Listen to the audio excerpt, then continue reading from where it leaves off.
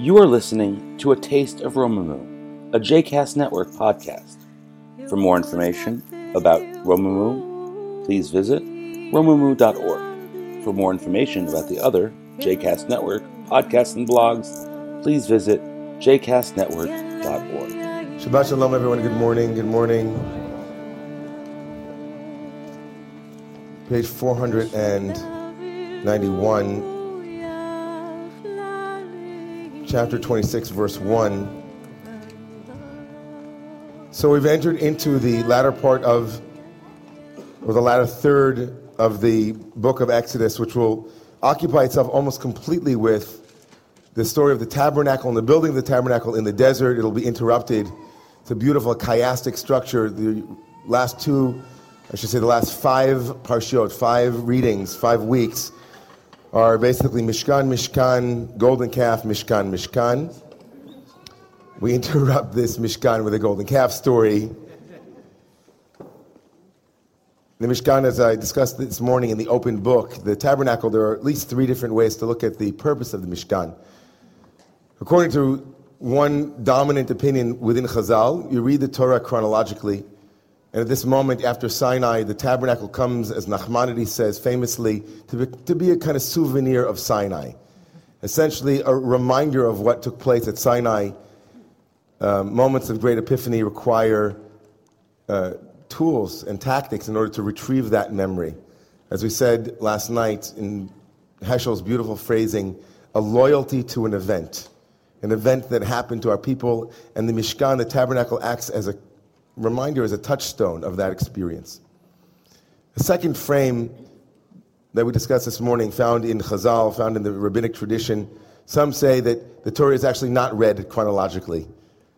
It is read Ein Mukdam U'Meuchar, and that this piece, chapter 25, and the remainder of the tabernacle story actually happens after the episode of the Golden Calf. There's actually it's a strong reading. If you look at the dates and various things that are often in the Torah, it actually makes the most sense, but it doesn't in terms of how do you read a story out of order. It's kind of a funny episode.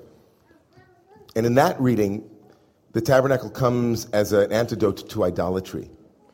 There are sanctioned forms of idolatry, as it were. In other words, the golden calf is not kosher, but the tabernacle is. And we understand the need to reify objects, to make abstractions concrete, and instead of the golden calf, we give you the tabernacle. One could easily argue that that's a frame for all of religious form. Right? All religious form is a kind of, to be very crude, I won't be crude, never mind. It's kind of the remnant of a meal, as it were, that one once had, and that the forms come as a way, they don't really nourish you, but they remind you of that taste, and in remembering that, those forms come to remind you of an experience that you once had, and as such, it has function in that way. It serves that way. Okay, that's the second frame.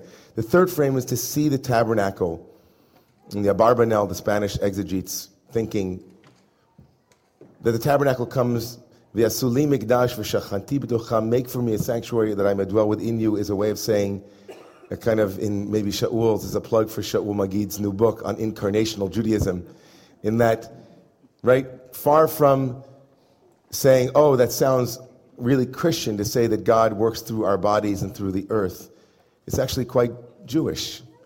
In this reading of the tabernacle is the desire to bring God, as the Kabbalists and the Hasidim love to say, that God should have an apartment here in this world, a dira b'tachtonim, that God should live here in this world through us, in the physical, in the way that we live, in the tangible, in the objects, in the stuff of the world. So in that context, in the third frame, everybody got that? 3 frames? Each and every piece of the tabernacle then can be read as an invitation into what it means to live a godly life. Like every piece of it, the entire structure. From the outer curtains to the inner curtains to the different sections, the different holy places, the different objects, each one of them is pointing allegorically as a metaphor for something on the inside, yeah? For this wasn't the Hasidic turn to make all of Judaism psycho-spiritual, begins in earnest actually looking at the Mishkan. Because the rabbis had no idea, right? They weren't like looking forward to a Mishkan. There wasn't like a Mishkan anywhere for them to say, oh, I can't wait to have a tent where I can pray in. The whole thing for the rabbis was an allegory for the inner world, for the life of the spirit.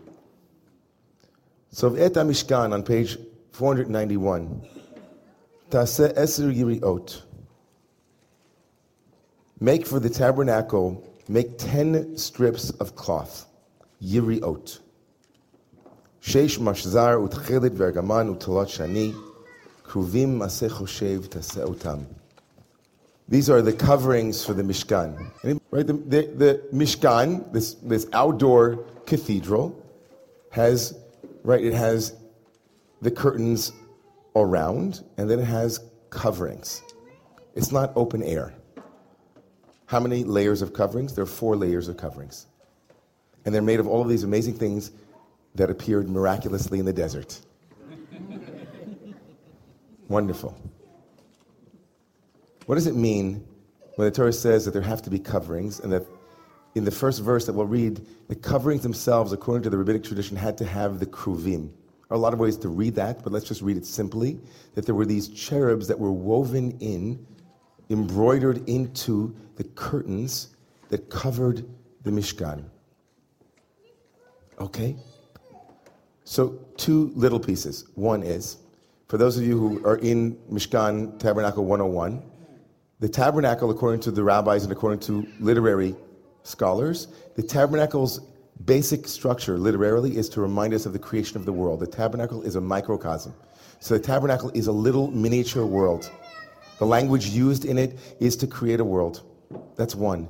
2, if that's the case, then the Yiriot are the spheres or the sky. The sky. Right?